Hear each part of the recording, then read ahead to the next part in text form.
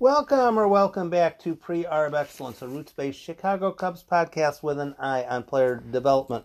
Pull up a chair while I take a deeper dive into the concerns for the team's present and future. Questions are always welcomed, whether on Twitter, Tim815 on the Anchor contest line, or on my Facebook Pre-Arb Excellence group. Thanks for stopping by for today's episode 2021 Instructs and Ask Me Questions If I Was Confusing. Instructs. Instructional ball, instructional camp is a bit of each team does it their own way. Each team has their own method of instructing players. And it's not necessarily a case of this is the good way to do it, this is the bad way to do it. Each team assesses which players they think probably need a little bit more time, and they go with it from there. Arizona Phil had a fantastic article, pardon my redundancy, because pretty much everything he writes is fantastic. He was talking about the Cubs Instructional League roster, which I'm going to go through in this podcast, and mention a couple interesting things. Teams aren't required to have an instructs. Instructs will generally occur either in Florida or Arizona. Teams are not required to have instructs. The Cubs actually a couple years ago had instructs in February. For them, for that year, it worked better that way. Now, at the end of this season, they've decided they're going to have instructs in September into October. For about a month. Let's see. This year Instructs will begin on September 20th and conclude on October 16th. So basically, players from the full season rosters that were going to be in Instructs would then head out to Mesa. And there are 4 players who are coming from the Dominican League when that season ends, to be added to the Instructs roster. And what'll happen? Part of it is building camaraderie. Part of it is getting extra innings or at-bats in. Part of it is getting to know what the Cubs actually expect of players, because some teams have their own way of running things.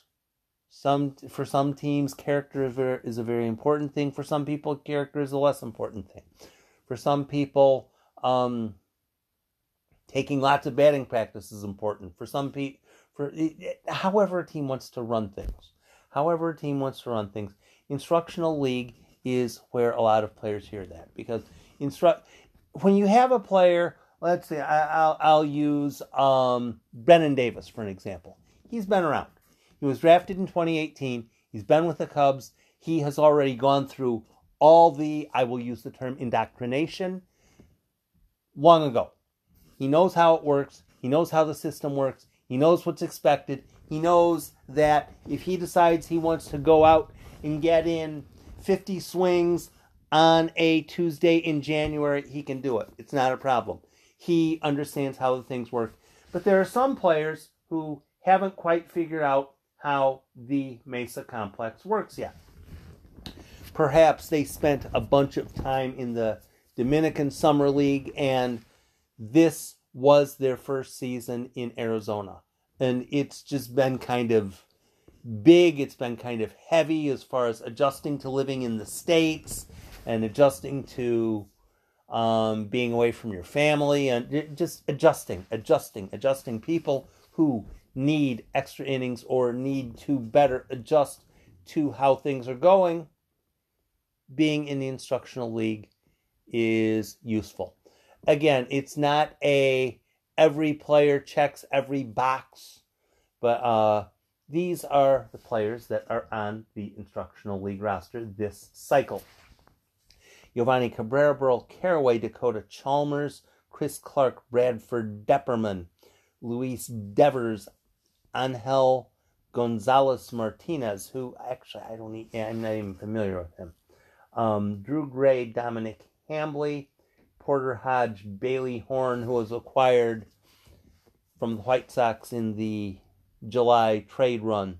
Luke Little, Michael McAveen, Kian Moreno, Eduardo Nunez, Nicholas Padilla, Daniel Palencia, who came from Oakland in the Andrew Chafin trade, Yuri Ramos, Sheldon Reed, Benjamin Rodriguez, Arian Rodriguez, Luis Angel Rodriguez, Frankie Scalzo Jr., Tyler Schlafer, Doris Valdez, Didier Vargas, Alexander Vizcaíno, who came over in the Anthony Rizzo trade, Chase Walters, Pablo Aliendo, Moises Ballesteros, who's coming up once the Dominican Summer League season is finished, Miguel Fabrizio, Ethan Hearn, Casey Opitz, Malcolm Quintero, Ranier Quintero, Bryce Ball.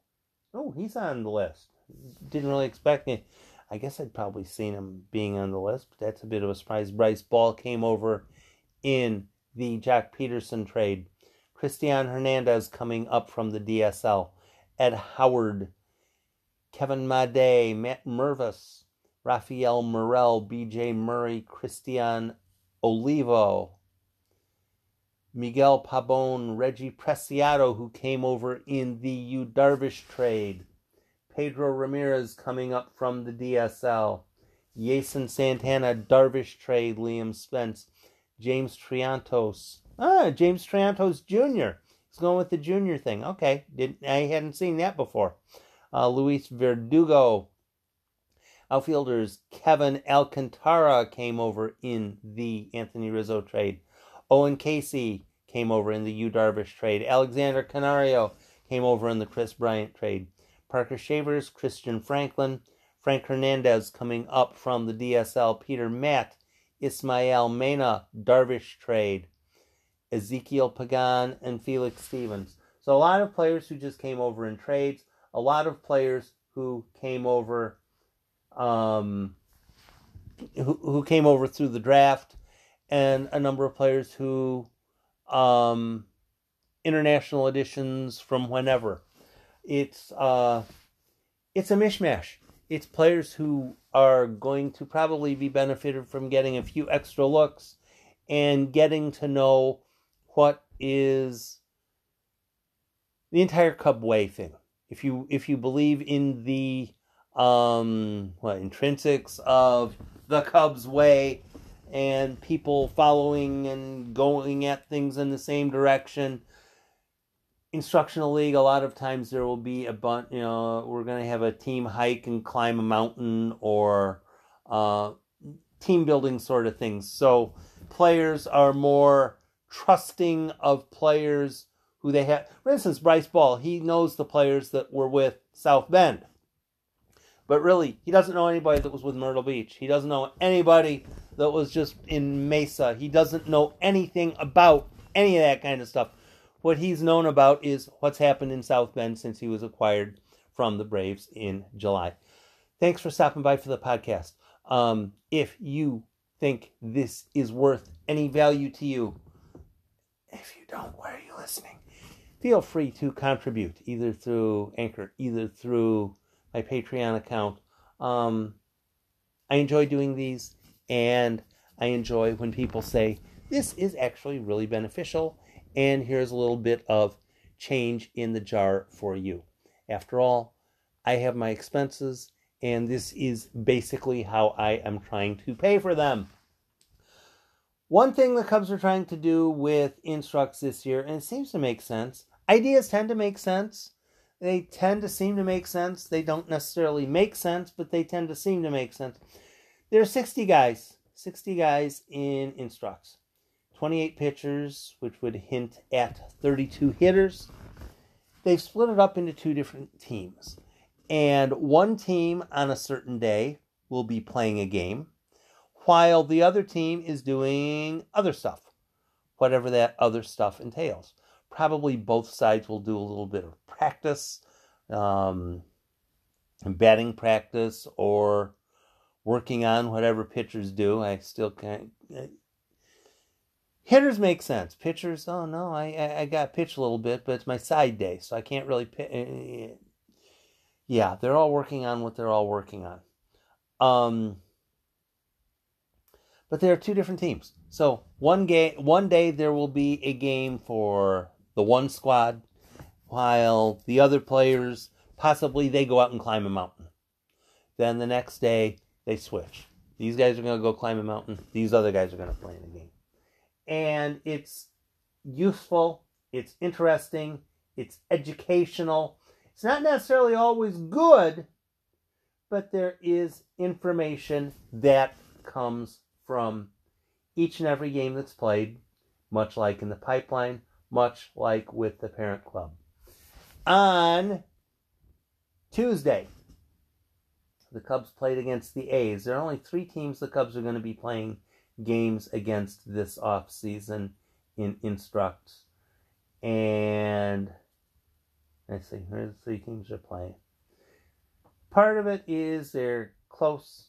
Part of it is they're both,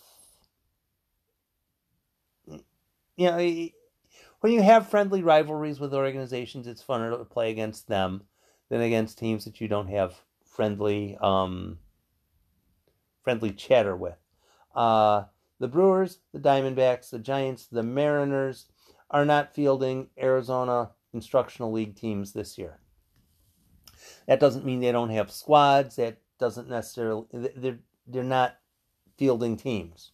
So they might be doing a whole bunch of climbing mountains. They might be having batting practice. They might be having emotional bonding or whatever, but they're not playing games. The games that the Cubs are playing, the 19 games that the Cubs are playing, are against the Angels, the A's, and the Rockies. So the Cubs will be playing 19 games against players from those 3 organizations. And as an aside, by playing games against the A's, the Cubs probably get extra looks at players from the A's in their system. So in case there is a trade next cycle around, the Cubs will probably be somewhat familiar with the A's and the Angels and the Rockies. So when there are trades that possibly are discussed, if the Cubs are making trades with the Angels, the A's, or the Rockies, perhaps the Cubs might be more familiar with players in the Angels, the A's, or the Rockies systems because they played those teams quite a bit in instructional ball. Full breath. On Tuesday, the Cubs played the A's, and it's a 6-6 tie. Ezequiel Pagan homered. This is my shock face. Ezequiel Pagan so missed out on the... It used to be back in 2019 and before. You would have the Arizona Compound League. You would have full season ball. And then you would have the Northwest League in between. So if a player was better than the Arizona Compound League, but not quite good enough for full season ball. I'm going to say that again. Better than the Arizona Compound League, but not quite good enough for full season ball. Just, he's better than these guys, but he's not good enough to play at that next level. There are players like that. He's better than these guys, but he's not quite as good as those guys. There's an entire league for players like that. There's an entire league for players like that. And, back when Buster Posey had been drafted by the Giants. The Giants immediately sent him to the Northwest League. He played, there's a 56-game season. He played like 50 games. Played pretty much every day. Playing against players at that level of better than the Arizona Compound League, but not quite as good as full season ball. And Buster Posey played every single game he possibly could against those players. And he was better than those guys. And day after day, he was better than those guys. And he would beat up on those guys. And he would wail on those guys. And eventually he's advanced to where he is now. But that league no longer exists. That opportunity no longer exists. There's either play in the Compound League or play at the full season level. And there's nothing in between. And it's really hurting low A baseball. Today's Cubs lineup was as follows. Parker Shavers in center field. Christian Olivo at shortstop. Jason Santana at second. B.J. Murray at third base. Matt Mervis at first. Kevin Alcantara in right field. Ezekiel Pagan in left field. Malcolm Quintero catching. Luis Verdugo DH. Let's see, 1, 2, 3. 3 of the hitters were recent draft picks. 1, 2 of them were recent trade acquisitions. Parker Shavers, who played eventually in the Arizona League, but again, he was in a situation where he was having to fight for at-bats at that level because the Cubs only had one team at that level, and Shavers didn't really get a whole lot of at-bats much of anywhere. Shavers 1 for 3, single, walk, 2 runs, stolen base. Christian Olivo 1 for 4. TheCubReporter.com is where I'm finding this stuff. You should be quite familiar with Arizona Phil's stuff because he is fantastic. Jason Santana 2 for 4, single, RBI. B.J. Murray, a walk, an RBI, 0 for 3. Matt Mervis 1 for 4, homered. Kevin Alcantara 1 for 4, single, scored a run. Ezekiel Pagan 1 for 4, homered, 2 RBIs. Malcolm Quintero 0 for 3. Luis Verdugo 0 for 3. Now we jump to the pitchers. Michael McAveen struggled mightily. Chase Watkins did what Chase Watkins did and got people out. Angel Gonzalez Martinez, 2 1/3 innings. I gotta look him up. I have no idea who he is. Didier Vargas, 1/3 of an inning, 1 hit, 1 run, 1 earned, 1 walk. Struggled a bit. 16 pitches, 8 strikes. Probably might have had Rollum there. I don't know. I recommend that you check out how the Instructs games are going. It's not a case of it's essential for the Cubs to win every single game. It's much more of a mindset of who is doing what. One thing that interested me, B.J. Murray batting fourth. Doesn't necessarily mean anything, but B.J. Murray batting fourth and Kevin Alcantara hitting sixth. I think they want to get B.J. Murray plenty of looks. He did well in college and didn't really get all that many opportunities in the Arizona League to shine. Boy, it'd sure be useful next year if the Cubs can have 2 different Arizona League teams, because then more of these players can get more looks. But to be able to have 2 Arizona League teams, a team has to have enough pitchers and catchers to support 2 different squads. Thanks for stopping by. I'll have another podcast up soon as circumstances warrant. I'll attempt to have that worth your time as well. Be safe, go Cubs go, and be nice to people.